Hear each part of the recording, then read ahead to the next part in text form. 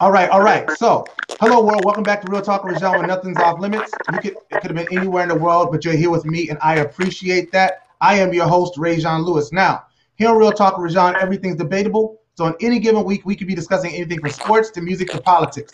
You name it, we'll discuss it. Now, we have some very special guests this week talking about some very special situations that are happening in the low country and beyond. We've seen political unrest throughout the country, everywhere from Minneapolis, Minnesota to Los Angeles, California to Atlanta, Georgia, and now it has hit home to Charleston, South Carolina, and the surrounding areas. Today, I have three community activists that are doing the work. So I wanted to bring them on to talk about the work that they're doing in the communities and how we can support them as community members. I want to start out with Sherelle Washington. Please introduce yourself to the audience.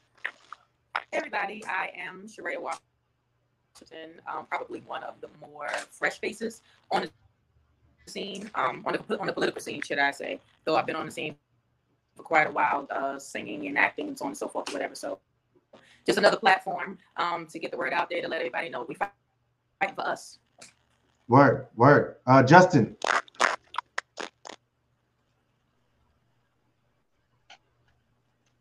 Justin, please introduce yourself, sir. You're muted.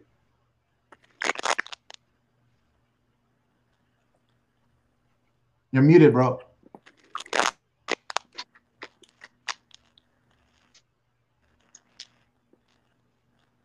Your mic is muted.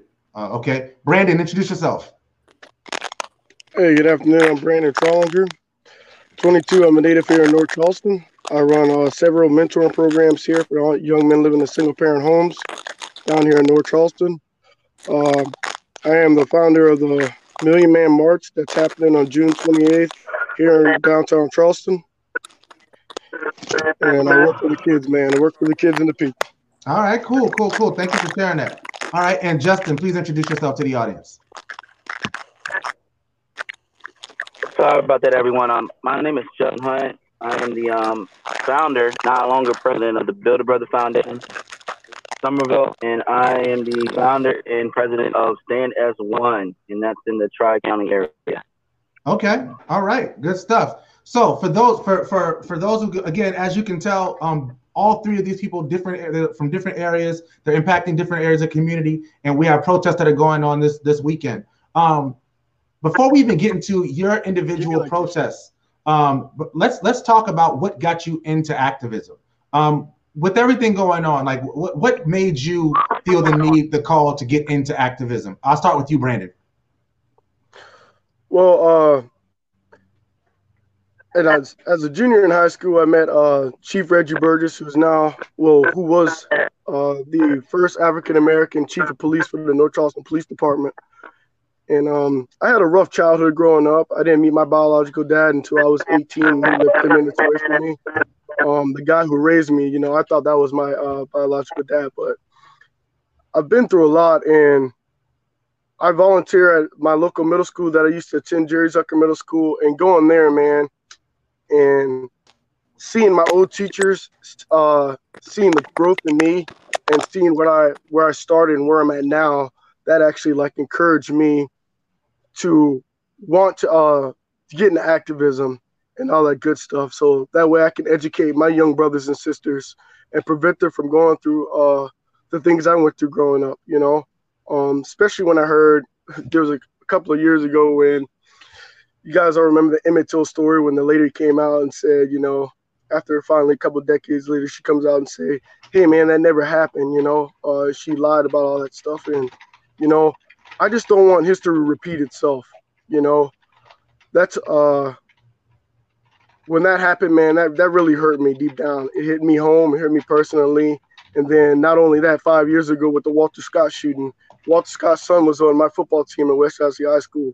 I didn't really have a good relationship with them, but those things that hit close home to me is really what encouraged me to get into activism, and I really support Chief Burgess a lot. He supports me in everything I do. And, that's one tough seat to be in, especially in the city of North Charleston. A lot of eyes are on him, and he's only one man, like we've been saying, all cops aren't bad cops. And whether you like it or not, there's going to be people that don't support you, and there's going to be a ton of people that are going to support you. But I'm in this fight with Chief Burgess and Michael Brown, young Michael Brown. All those guys are great leaders out there. Pastor Dixon, you know, I'm there, man. And like they said, man, we need more young leaders to come out and speak up. Yeah. So right now I'm encouraging all my friends and all my family members that are young, 22, 18. You could be 7 coming out there and activate and be an activist. There's no certain age limit. There's no certain level of education you should obtain to be an activist. Just go out there and allow your voices to be heard, and I encourage other people to go out there and listen to other people's opinions and things like that. So. Absolutely. Thank you so much for sharing that, Brandon. Justin, tell us what made you get into activism, bro?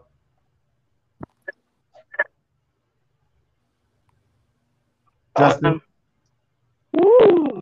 All right. So when I got home, can you hear me? Yeah, we can hear you. Yeah. 1, 2. Yeah. Yeah. No. Yes. I'm on mute again. No, we can hear you. Can you hear me? Yes. Oh, yeah. Okay. Cool. All right. So I'm sorry. So when I got home from college, this is gonna be crazy. So I got home from college, and I grew up in Somerville. That's home for me. It'll always be home. And community violence. I'm just gonna be honest. A lot of people will say, "Oh, about police brutality. What about such on such crime and this and that?" But so I definitely started attacking community violence at first. We had I don't know if you remember, John, but we lost about 4 people from the Somerville community every week. And my teacher from high school, we linked up. She's like, "Just, you really should start mentoring," and it was my heart. So I got into activism through mentoring, actually. Because when you get involved with a younger kid's life, you start to see things that you normally wouldn't have. So I started to see trends in the school systems and, ways I could possibly offer them more resources to the city. So just along through mentoring came with, actually, they're kind of hand in hand, if you want to be honest with you. So I got involved with that, and then Bill Brother, and then just the love for my people. Recently, just everyone kind of with the same heart. I started that same one, but I care about my people since, I don't know, college. All right. Good stuff. All right. Sherelle, what made you want to get involved in activism? First and foremost, can y'all hear me? Yes. Yes. Awesome. All right. So my beginning, or the conception of me getting into activism, started far more personally. It started with my children in the school system, and a situation that happened that I viewed to be really, really small. And they saw it as a huge thing. My daughter running down the hallway trying to make it to a class on time, because you only get a certain amount of time to make it from one class to the other. She didn't want to be late and have that write up.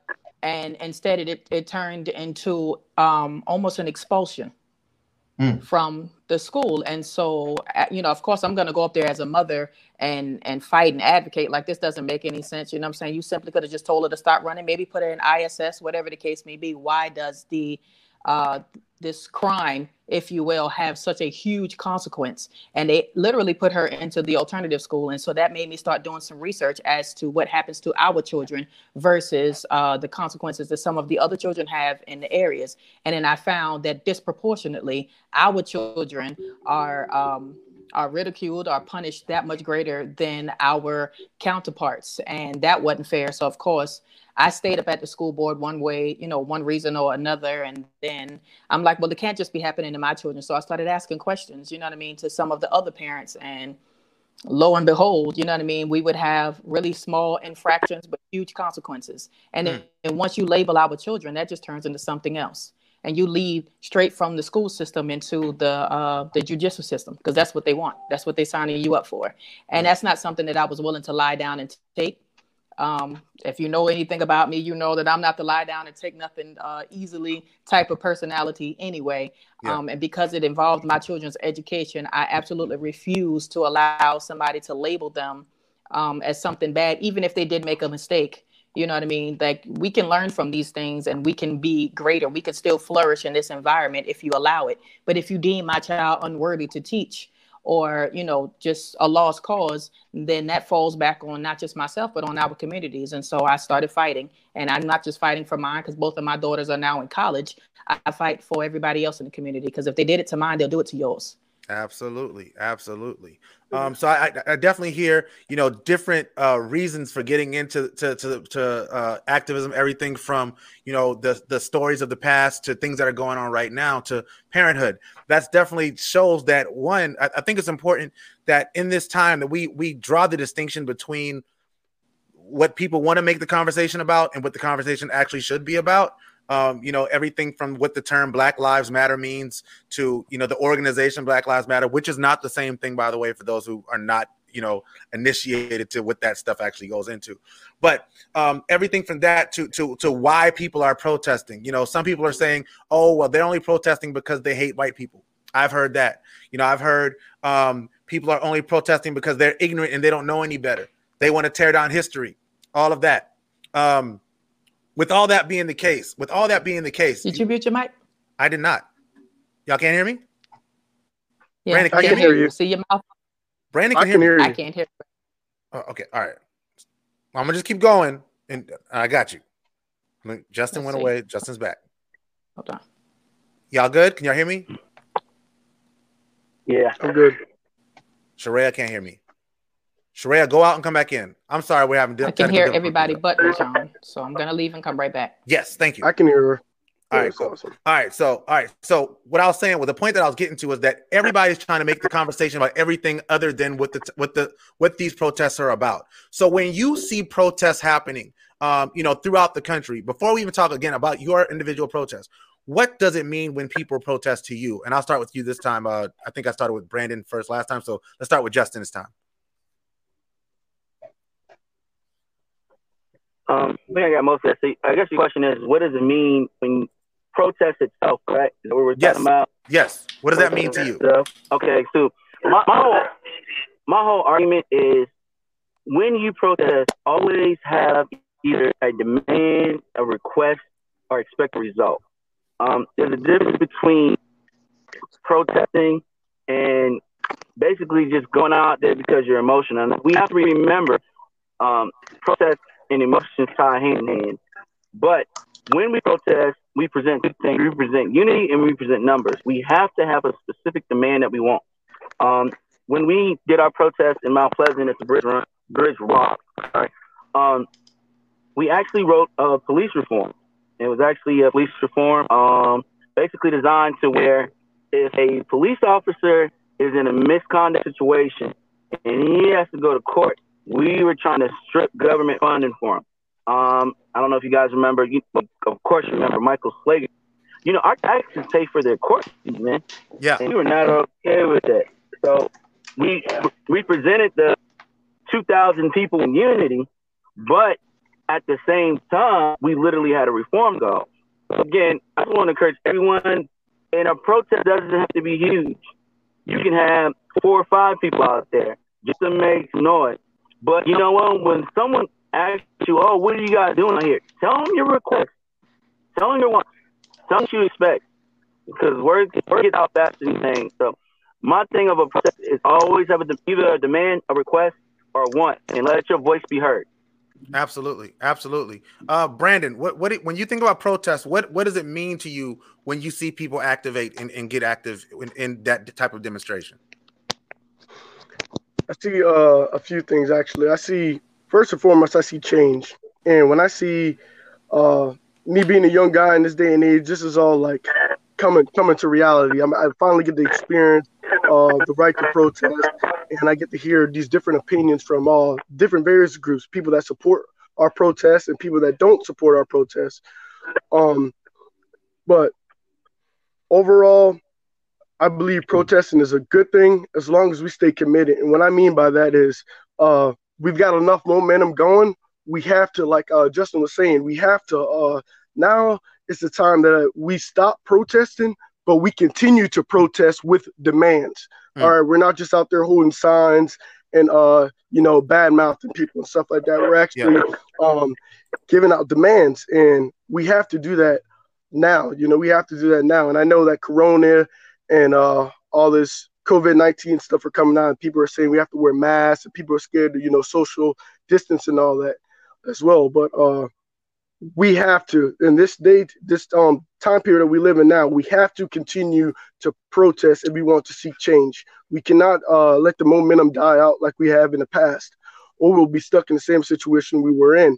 So now, like I'm saying, we're all in this together. We all want to encourage people to continue to protest peacefully, and the rioting and looting and all that stuff. I understand why a lot of people are out there doing that, but like Justin also said, we don't need to respond in anger and frustration. We need to have a peace of mind, and we have to. It's going to take two people to sit down from both sides, two people to sit down and actually agree on what's best for us in our community moving forward. All right. So, and Sherelle, when you think about protests, like, what does it mean to you to see this young generation of activists that are starting to get going? What does that bring to you, to your mind?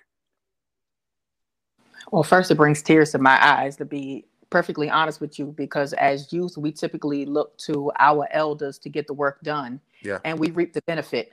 So to see people our age and younger getting out there on the front line saying, listen, this is our generation and the generations to come. And unfortunately, and not to say that the old way didn't work, but there's a different way that can be introduced. And the only way to do that is to bring our elders and the generations that come after together so that we can all fight.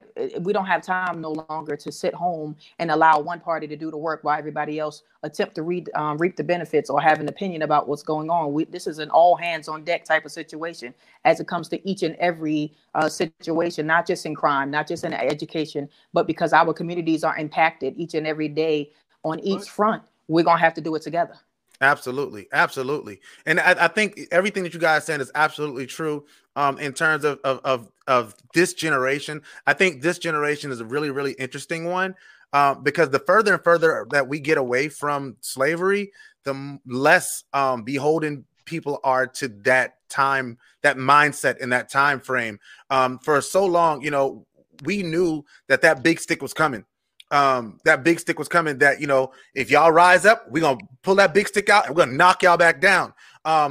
Right now, there's really you can't do public hangings anymore. You can't just ride through a city and just massacre people. Like, that's not something you can do. And this generation hasn't experienced any of that. So a lot of that's scared, and a lot of that fear that are in our older generations that kept our, great grandparents and our grandparents and even our parents from doing certain things. These young people don't have that. So I'm really interested in watching the fearlessness that with which they protest. Do I approve? Do I agree with all of their methods? No, but they getting stuff done. That's all I'm gonna say about that. So with that being said, and I definitely agree, Mr. Morris, and I see you, Cal. Protesting should be about messaging, and that's what we're going to talk about now. So let's talk about the messaging. As far as coordination for your protest, how much time did you spend in coordinating the logistics of your protest? And can you talk a little bit about that, if you don't mind? And you can take that at anybody can go first with that. I don't mind. I guess I'll go first. Go ahead, Countless hours. There's a lot of sleepless nights that go into it. There's a lot of I wish there was one way for me to put the message out there and say, hey, I need everybody's help. But unfortunately, I had to start texting people one-on-one and explaining my position and why I needed their help. And then I started making calls one-on-one. And then I started, going by some of the churches to speak to the church leaders, and stopping by some of the stores in the community, some of our businesses and stuff, and just kind of sharing one-on-one and getting them to understand not only the platform that I'm standing on, but how greatly the necessity is that we do this thing together. Don't have me out there on the front line fighting a war that you're sitting back telling me, hey, if you go over there, you can pick up that weapon and that'll work. Well, why not be there to hand it to Come me? with me. Yeah. You know what I'm saying? So absolutely. And it takes a lot. It really does. This is not something that the weak can apply energy towards, because I'm telling you, things come up, you know what I'm saying? You once you put yourself out there, you become a target. Yep. You know what I'm saying? To a lot of hate. They try to intimidate you, very much so, you know what I'm saying? And they'll bring anything that they can to try to shut you up. And we've known that for, you know, the longest time when it comes to anything, whatever method that they could use to get you to be quiet and to stop speaking and stop advocating, and stop attempting to be a liaison between your people and theirs. They'll do anything that they can. So what they cannot do is go up against the amount of numbers that we have. We've always been greater in number. We've always been greater in strength. What they had in the past that they don't have now was the ability to make us all scared. We're no longer scared. And what I love about this generation is that they have such a sense of invincibility that makes no sense. And you're like, you know, I would never have thought to go out there and do some of the things that they're doing, but they're doing it. And then it almost makes you look at yourself in shame, almost like, you know what, I could have been doing this, and then my children don't have to. But now that we have to do it all together, we're going to do it. And, you know, moms are out there, dads are out there, your grandparents are out there, you know what I'm saying? It is what it is. So, but it takes work. It does take work. Absolutely. Thank you for sharing that. Brandon, I want to come to you with as far as logistically, what are your thoughts on the fact that, you know, some people think that, you know, with, you know, and we'll start talking about your individual marches and stuff, because we all have unique ways that we protest. Brandon, what do you think the role of, you know, women, you know, with Sharayah, you know, being someone who is a female, a Black female at the forefront of a protest, what do you think the role of the Black female is when it comes to protests? Great question. I think that for men to stay strong throughout this tough process that's going on in society right now, we need our women to keep us strong, and we need them to support us in the process. You know, this is not something that this is not a challenge that men can only handle. You know, we need women with us, and we do need our youth by our side throughout this whole process. I think that women, they've done all the way down from Fannie Lou Hamer, Coretta Scott King, all these great activists, Harriet Tubman, we know the stories, man. Ruby Bridges, you know, without females today, you know, we wouldn't have had a lot of success without women in our history, you know, starting with education. Women played a huge part in education. I'm a big fighter and believer in education reform, because I see a system built to fail our children. You know, they're steady passing on kids that don't deserve, that don't need that. They're passing on, say, for instance, you're in 6th grade, reading on a 1st grade reading level. This is true stuff, by the way. I'm not just making this up. You got 6th graders reading on 1st, 2nd grade reading levels, and then they're getting promoted to the 7th grade next year, and you're wondering, how is that happening, you know? And you know your child isn't suitable or prepared to move on to the next grade, but that's the system that they're placed in. And like I said, we need our moms. You know, I know we have a lot of single moms out there. My mom was a single mom, you know, and us men, we need to learn to stay strong. And for guys like me, Justin, and, you know, Rajan, you know, there's a lot of other good guys out there. But what we need to do as a Black community as a whole is we need to continue to educate our men, to our women that aren't able to be in their children's lives. We need to continue creating programs and resources in place so that they are able to see their kids and build that relationship with their kids. You know, women, they deal with pregnancy, man. They got some of these women are out there working 2 or 3 jobs with no man in the household. Once again, this is back to me mentoring. I believe that all kids should live in the house with both parents, you know. But throughout this whole movement, we need our women to stay strong, and we also need our brothers to do what they have to do to make this movement a success. Okay. And what I'm seeing so far, it's real good. It's real. Absolutely. I'm enjoying it. And thank you for sharing that. Justin, I want to ask you about, because y'all did a really interesting demonstration. I think it was last weekend downtown, or was it Mount Pleasant? And I wanted to give you an opportunity to expound on that. I'm definitely going to have the lady, the director of that protest, on the show on another time. But I wanted you to talk a little bit about that protest, which was very unique in the way that you guys did it. Justin. Cool. So I have been censored by my. You guys hear me? I hear you. Yeah. I have been censored by my Okay, cool. So I'm going to address it the best way that I can. So if you haven't seen it, you can check my page, everything like that. So Justin had went away. He's going to be back, and that's okay. It's all right. So I'll just talk a little bit about the protest that they did. So I think it was last weekend, and I'll post the video in my page. They did a protest where they actually did a what if the roles were reversed in regards to the Confederacy and the Confederate flag. And they did a demonstration, and Justin's back to explain it. Justin.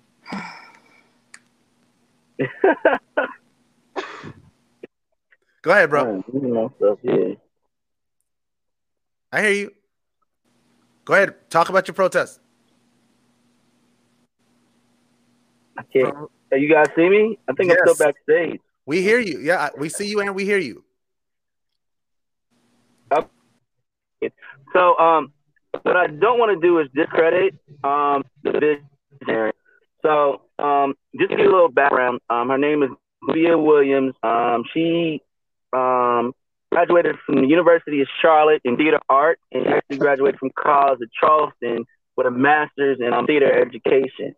So, you know, I've been a friend with her for a long time, but this creativity of her was a statement.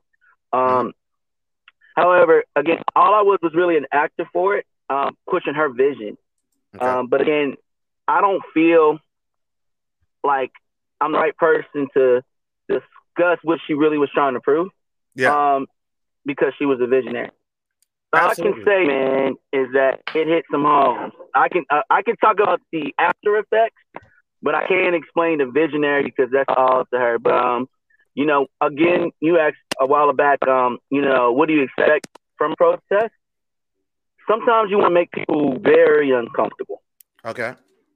You want to make people uncomfortable. I agree. We lost Justin again.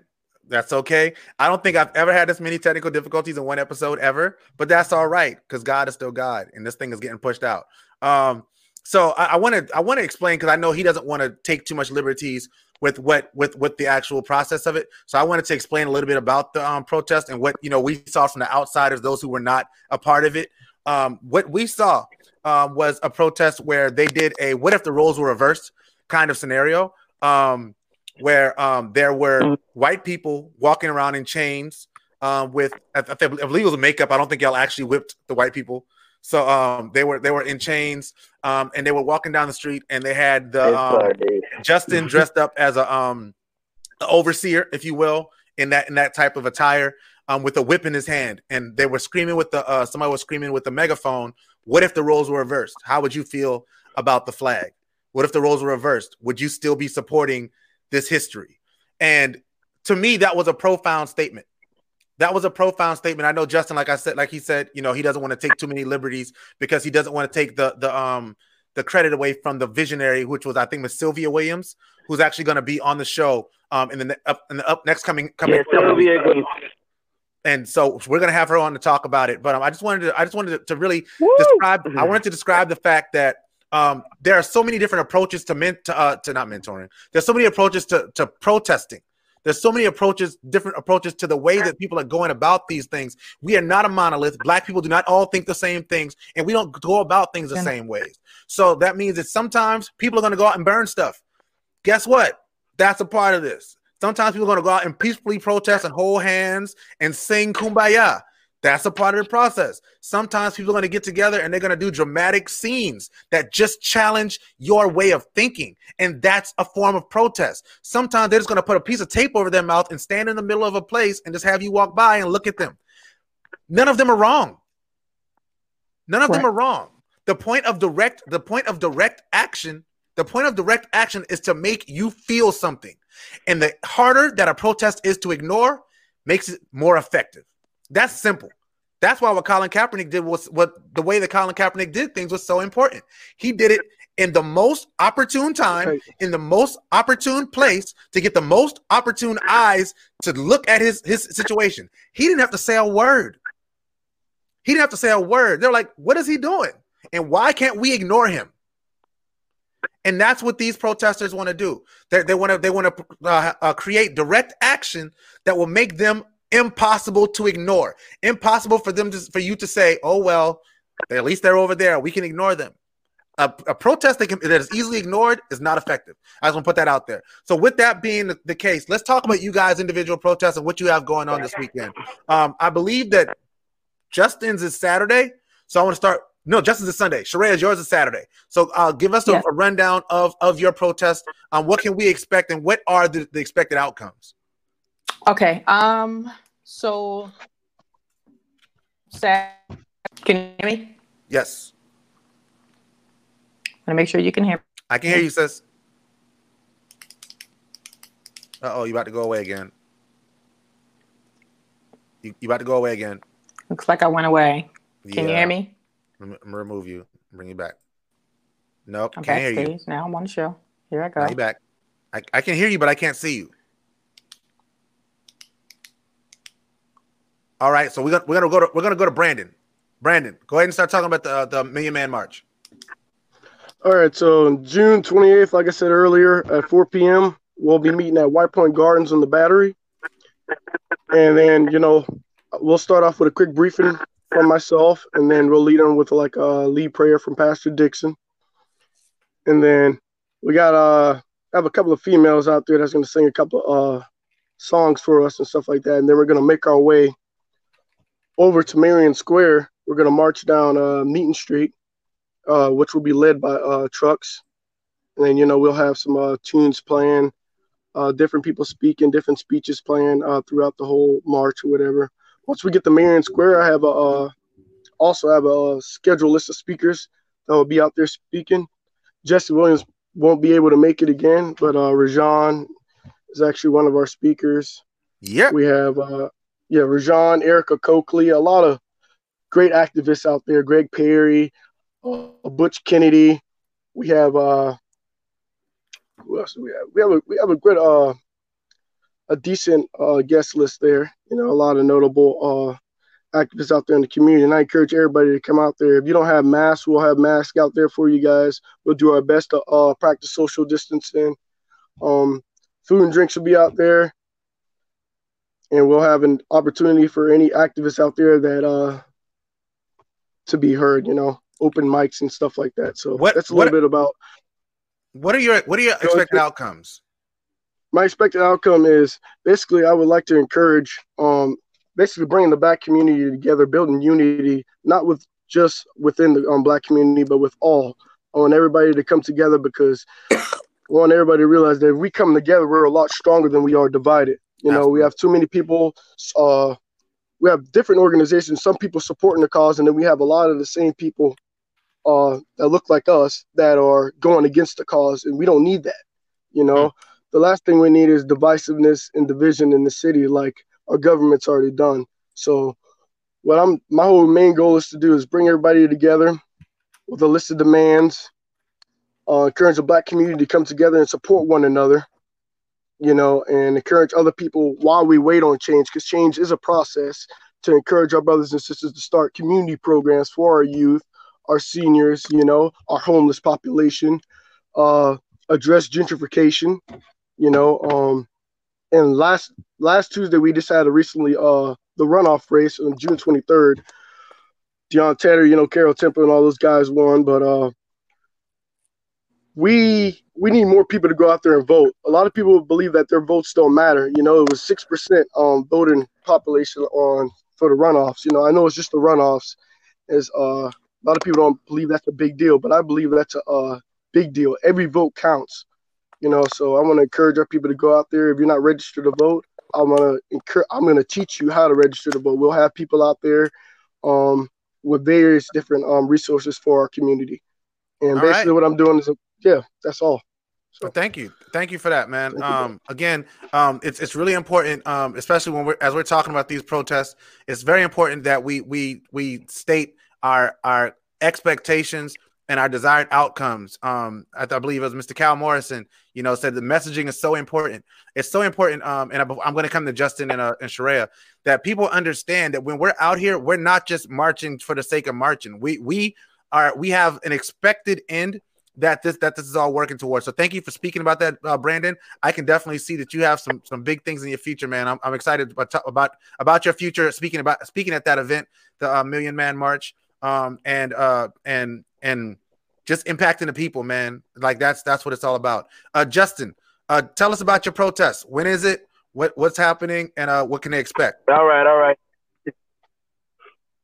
So I'm gonna get a little open here, because I think I should. What is it like to be an activist?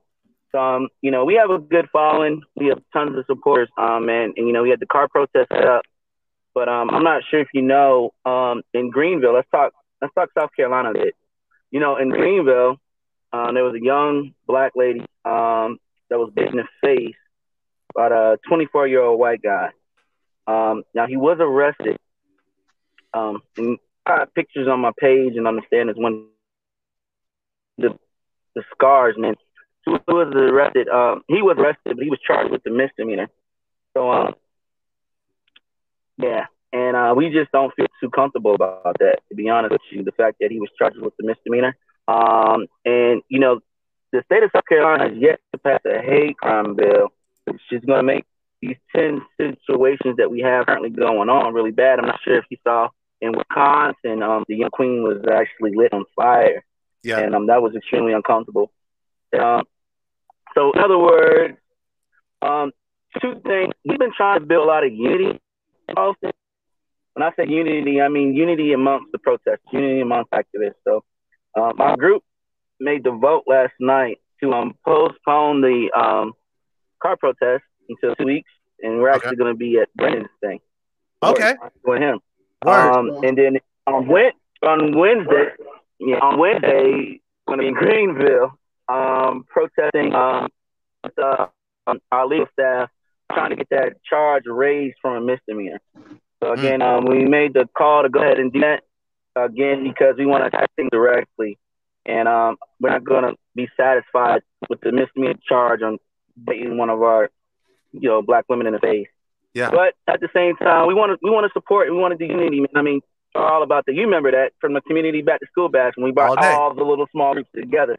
All day. I'm all about unity. I'm all about unity. So, Brandon, I'll suit up and march you, bro. That's okay with you. And I'll have a group with me. But yep. So and then Wednesday we'll be in Greenville for our protest. Absolutely. I loved hearing that. Because one of the things that I was like, we got 2 protests going on Sunday. Okay, well let's talk about them. But I love the fact that you guys decided to join with Brandon and Brandon's protest, the Million Man March, which definitely welcomes women and children. Definitely. So we want everybody out there on Sunday. What time does it start, Brandon? 4 p.m. I'll be out there at 2 p.m. So and you have at 4. I'll be out there. You have a permit and everything, right? We ain't getting. Yes, we're orchestrating everything with the Charleston Police Department. All right, Chip Searson's our main contact there. So. All right. Good. So we're not getting tasered or nothing like that when we come out there. Oh no, that better not happen on Sunday. And this is a peaceful protest. Yeah, no violence, please. I am not signing up to get tased, bro. I am not. Right. Right. Not a good feeling. Sharaya, so tell us about you were telling us about the protest taking place Saturday. Yeah, can y'all hear me? We hear you perfectly. Good. Okay, so I switch gears. Yep. So Saturday we first we're gonna start. It starts at 1 p.m. We're gonna start at Rollins Edwards Community Center, and we're gonna make our way over to Hutchinson Square. Because I'm a musician, I was like, let's go ahead and just make music a really huge part of it, because what draws people better than music? So we get some really dope artists to come out, you know what I mean, and do that thing or whatever, just to try to pull the people in, even if those that didn't actually come out for the protest, they'll hear it as passersby and at least come out and be like, well, what's going on? Yeah. And so whatever it is that I needed to do for the people in was what we was willing to do. But the purpose of it is, and I don't know how many people have been keeping up with some of the things going on, but I've been like really, really huge in advocating for the firing of certain people that were in positions of teaching or administrators or whatever in our school systems, based on some of the things that they were posting online. Do they have freedom of speech? obviously. It is our constitutional right to be able to say whatever it is that we want. However, when you are saying things and your heart at this point is being exemplified by some of the things that you're posting online, and it directly affects our children, and that's not something that we can trust as a parent to leave our kids in your care for 7 to 8 hours out of the day. So we're advocating for not just the firing, because Dorchester too, the Dorchester district has not been wanting to fire some of the teachers that we brought to their attention. Instead, they've allowing some of these teachers to resign. Well, in resigning, you know, you can just very well move from one school to another. So you might not be directly connected to the children here in my personal community, but the one next door. Well, that's unacceptable for us. And so we definitely needed to push and see what it is that we were needing to do, because you don't need to come in contact with not only my children, but with nobody's children. Yeah. And then there needs to be more diversity on the school board of that particular district. There is absolutely zero African-American representation. There's no one that represents the minorities in that area, and it's been that way for about 15 to 20 years. But again, that's intolerable, because who's speaking on behalf of us if we don't have anybody in place? Now, once upon a time, we would just go to the PTA meetings as a parent, and we go in and we'd say whatever changes we felt need to happen in our particular classrooms. But what we fail to realize is it's so much bigger than just this one classroom. Like, if the system is designed for our children to fail, what do we need to do? We need to change the system. Okay. I love it. I love it. We do. So the direct, so y'all's direct ask, and I was looking at the flyer. I know one of the direct asks that y'all are looking for is single member districts. Yes. Do you want to expound on what that means for those who may not understand what that means? Well, basically it just means representation, and because there's a lot of big words and stuff that even I had to study and figure out, like, okay, what was what, and I'm very educated. And it really didn't make a lot of sense to me, but what it boils down to is representation. Having somebody in place that represents your minority group in a broader sense, and having a voice on a panel. That's the bottom lines of it. Yeah. So I'll even go a little further for you, sis, just because I do have that background in education. And this is something I've had to deal with personally. So what single member districts means is, if you think about like your city council, right? You can have at large, so you can have 9 at large seats. Let's say you have 9 seats on your board, right? You can have 9 at large seats, which means you can live anywhere in the school district and run for and fill one of those 9 seats. Or you can set it up where you have to live in a specific area of that city, of that county, to be able to run for that seat. When you have things where like people who, like Charleston County is actually one of the things that Charleston County is actually working to get changed now is single member districts. Dorchester County, DD2, people have actually been fighting for quite some time to get single member districts. The problem is that every time it pops up on the election on the poll on the yes, it never passes. And I think it's because people don't understand the importance of having representation for each individual area where people live. So we can't have all 9 of our members of a school district live in one neighborhood. Absolutely. Because it represents an entire county. That makes absolutely no sense, especially when you think about the fact that DD2, really runs all the way from North Charleston up until almost Ridgeville. So that wide range of areas should have representation for people that live in those individual areas. So I definitely stand behind you guys in that fight for single member districts. I love the outcomes that you guys are pushing for. I know several people that are on that. You'll see me out there, even if it's only for a brief amount of time, because I'm supposed to be going to a birthday party on Saturday, and I like to keep my promises. But I support you in everything you do, sis, because I love you. All right. So with that being said, I want to ask this question. What do people misunderstand most about activism? And I'll start with Justin, because he's been in and out. What do people most misunderstand about activism? Justin.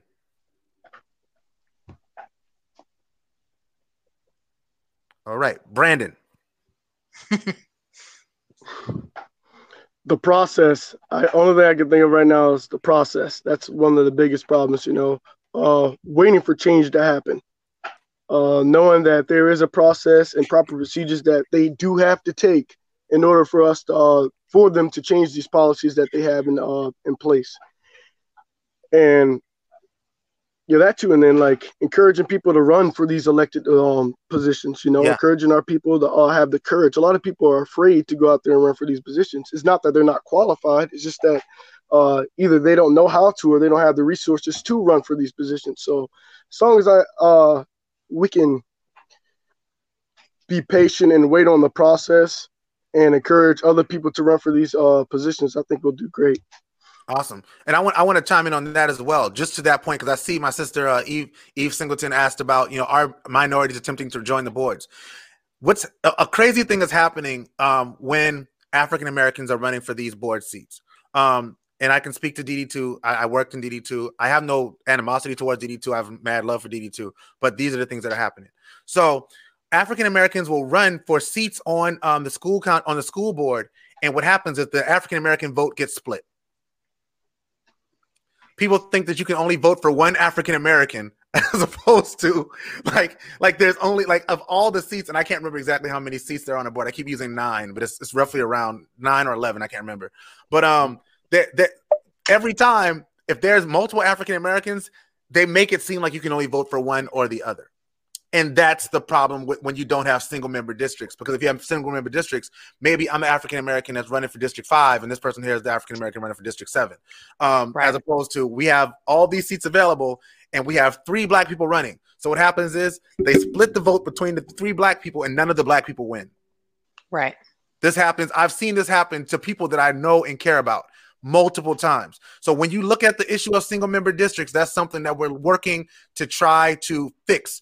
I think Brandon also makes a key point about the fact that we have to put ourselves in position to not only vote, but to run for these positions. We have the ability and we have the power, we have the intelligence, we have the know-how to fill these positions.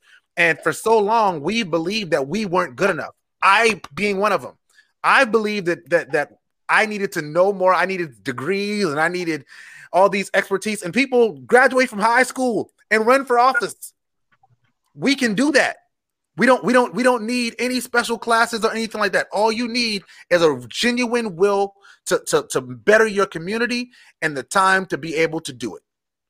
That's all we need. And Justin's been in and out. I wanted to get some words in. But that's important that we understand our power as people. I mean, not only as black people, but as Americans. That's the one thing that people right. We are Americans.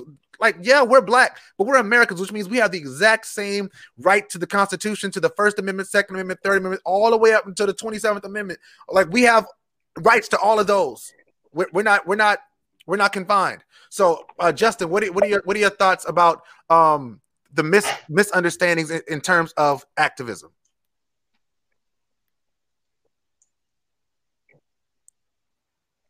You're gonna have to message me. I can't hear. What is your thoughts on the biggest misunderstanding that people have about being an activist or performing activism?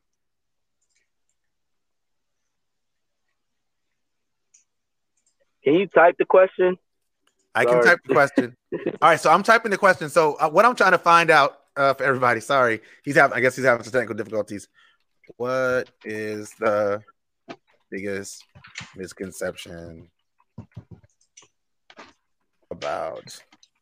Yes, I do talk while I type. Sorry. He's about to go out again. All right, you know what? We're about to end this interview. So before we get out of here, I want you to once again just restate, about what's going on with your the name of your protest, how people can get involved, and give your part and thoughts. So we'll start with Brandon. All right, once again, we have a Million Man March on June 28th. We'll be starting at White Point Gardens on the Battery at 4 p.m. We'll start our march to Marion Square at 4:30. There'll be several guest speakers there. Singers, we'll have good music there. A lot of people out there voicing their opinions. And once again, we need this to be a peaceful protest. We don't need anybody getting arrested, for real, seriously, because you can protest and get arrested, but right now wouldn't be a good idea because we don't have legislations and policies in place to get you out of jail. So, like I said, Deon Tedder, he did what he could do as far as the free pro bono for as far as protesters and all that stuff, getting us out of jail and stuff like that. But I encourage you guys, man, there's no good for us behind bars, man. We have no rights. We have no say-so. And we don't have a voice overall if we're arrested, man. We can't change anything if we're behind bars, man. So I encourage everybody to come out there. If you have any more information, you can find me on my Facebook page at Brandon Trollinger for the community. If you're a resident of North Charleston, please reach out to me, whether it's homelessness, you need help with adult education, finding jobs, something. I'm out there. If I can't help you with the problem, I know people that can help you with the problem. All right. Don't let your lack of resources be the reason why you're stuck in the same position that you're in now. And I would like to end with my mom. My mom always told me, don't confuse movement with progress, because you can run in place all the time and never get anywhere. So once you get it, pull somebody else up and teach them, man. Each one teach one. Don't aspire to make a living, aspire to make a difference. And once again, thanks, Rajon, Justin. It was good to meet you, Ray. Yes. To meet you as well. Well said, Brandon. Well said. Justin, while we still got you in here before you cut out again, what are your parting thoughts, bro? I'm listening. We're listening to you. What are your parting thoughts? What are your parting thoughts, man? Parting thoughts, Justin. What are my thoughts on what? I need a question. We're leaving. We're going home. We're going home. What are your parting thoughts? What are your parting thoughts? Final thoughts. Okay, good. My final thoughts. Unity in Charleston, man. Unity in Charleston. That's it. Unity in Charleston. You listen, but that's big. That's a big, profound statement. Listen, man. Unity in Charleston, man. No, we're not bringing you back on again, Justin.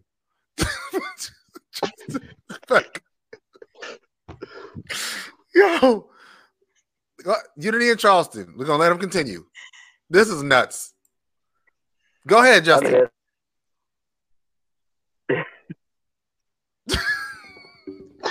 He's talking back up. It's funny. Sherelle, what are your parting thoughts, man? I'm sorry. I apologize. I'm so sorry. This never happens. This never happens. And I'm I don't want to be deep and churchy and spooky and all of this other stuff, but technically when we're in church and we have technical difficulties, we say that the enemy the enemy is stopping us. So I am here to tell you that this is no different. The enemy is definitely the prince of the waves of the air. And because our messages are so huge and so impactful and so powerful, I wouldn't accept anything less than him trying to throw every wrench that he could possibly to shut y'all up. Now, I've been saying that from the very beginning. So it's, it is what it is. But in my parting thoughts, I do wanted to say to the other panelists, that I appreciate what it is that you're doing. The community appreciates what you're doing. We appreciate for putting yourself out on the front, being sacrificial in a way, because somebody has to sacrifice the time and the energy and the passion and the wherewithal to get these things done. And so for those of you guys, that are willing to put themselves out there, thank you. As a mom, I thank you. As a member of your communities, we thank you, whatever. As far as the school systems, we're going to fight. Whatever it takes. And it's not just Dorchester 2. That we're willing to put forth the fight. So if you tell me, hey, we need some help over here in Charleston County, I'm coming. If you tell me, hey, we need some help over here in Berkeley County, I'm coming over there as well. You know what I mean? I'm happy now that I'm in a position of being able to be helpful. My children, like I said, are in college. So I have nothing but time. I'm empty nesting right now. So I have nothing but time to apply to changes because at some point I'm going to have grandchildren, and the system that they come into, I want it to be better than the system before. And the only way for us to do it is to get some people in position, in power, with influence, that have a great heart and that mean us no ill intent and want our children to thrive and to flourish. They say all the time that African Americans, we are indigenous. Well, indigenous means that you can only flourish in certain environments. I don't believe that to be so, because time after time we have proven that regardless of whatever it is that you bring toward us, we not only overcome, but we keep on populating ourselves. We keep coming back and we keep keep coming back with power, and each generation is stronger than the last. So we can't be that indigenous. We're powerful. We're very, very powerful people. And what we see, and more times than other, is our power, and we have more strength in numbers comes when we unify. So I'm joining forces with Justin, with Brandon, with you, Rajon, and however it is that we need to use the platforms that we are given, that we're going to do it. I started out as a singer. Who knew I would be a community activist? Who knew, you know? Look at God. Won't he do it? Hey, won't he will. Won't he will? Listen, man, this has been an amazing conversation. We had super technical difficulties throughout it, but like my sister Sharaya said, you know, the enemy is always going to try to downplay and make small the things that God is doing. If you don't believe in God, that's your problem. But I definitely do believe in the power of activism. I believe in the power of direct action. I believe in the power of demonstration. Like I said, I may not agree with everything that these young people are doing, but these young people are making people pay attention, and y'all can't ignore them. Y'all cannot ignore them, and that's gonna bother you. And until, like, they're gonna. But I also believe that there's gonna be some stuff that's gonna come up. We're starting to see things that are happening to try to shut these young people up. But this isn't the 20s, and this isn't the 30s, this isn't the 40s, this isn't the 50s, this isn't the 60s, this isn't the 70s, and the 80s, 90s, 20s. We are 150 years away from slavery. And these young people, they don't know the noose. These young people, they don't know the whip. These young people, they don't know public lynchings. I don't know what to tell you. You're not going to scare them. You're not going to scare them. And you know what? I like it. I like it. And with that being said, I'm going to end this show. Thank y'all so much for watching, man. This has been dope. I want to thank every single activist that came on here today. My sister, Sharaya Washington, my bro, Justin Hunt, my new bro, Brandon Trolley. Go check out these protests tomorrow. That's Saturday. Down in downtown Somerville, starting at the Rollins Edwards Center, marching to Hutchinson Square. There will be music. There's going to be fun. There's going to be camaraderie. There's going to be fellowship. And there will be people fighting against racism. And if you're against racism in any form that it shows itself, then you need to be out there supporting these endeavors. On Sunday, you need to be out downtown. They're going to be starting, and I believe it's called White Point Gardens, marching, ending up at Marion Square. You need to be there. If you fight against racism in any form, be out there. I will be speaking. If you want to hear me speak, then come out and hear me speak. I don't have to do my hands. Come out and hear me speak. I promise you I'm going to have a great message, or at least a halfway decent message for you guys to check out. I promise you I'm putting work into it. I do take it very seriously. I'm not going to do my whole spiel about coming out to hear me speak, about if you want me to come out and speak at your event or anything like that. But thank you for watching Real Talk with Rajon. I do this every Wednesday night, sometimes on Tuesday night. Next Tuesday, I actually have a candidate for Charleston County Solicitor. Ben Pogue is going to be on my show talking about, as a white man who works in the justice system, his thoughts on white privilege. We need to hear that from somebody who's running for office. What is his thoughts on white privilege? And I dare say it, there isn't not a whole lot of white men willing to talk about white privilege on camera. So I'm really excited about talking about that with him and having that conversation going. With that being said, man, God is everything, and without him, we are nothing. So never forget where your help comes from. And if a man doesn't stand for something, he's bound to fall for anything. Now that is Real Talk. I will see y'all on Tuesday night. Peace. Peace.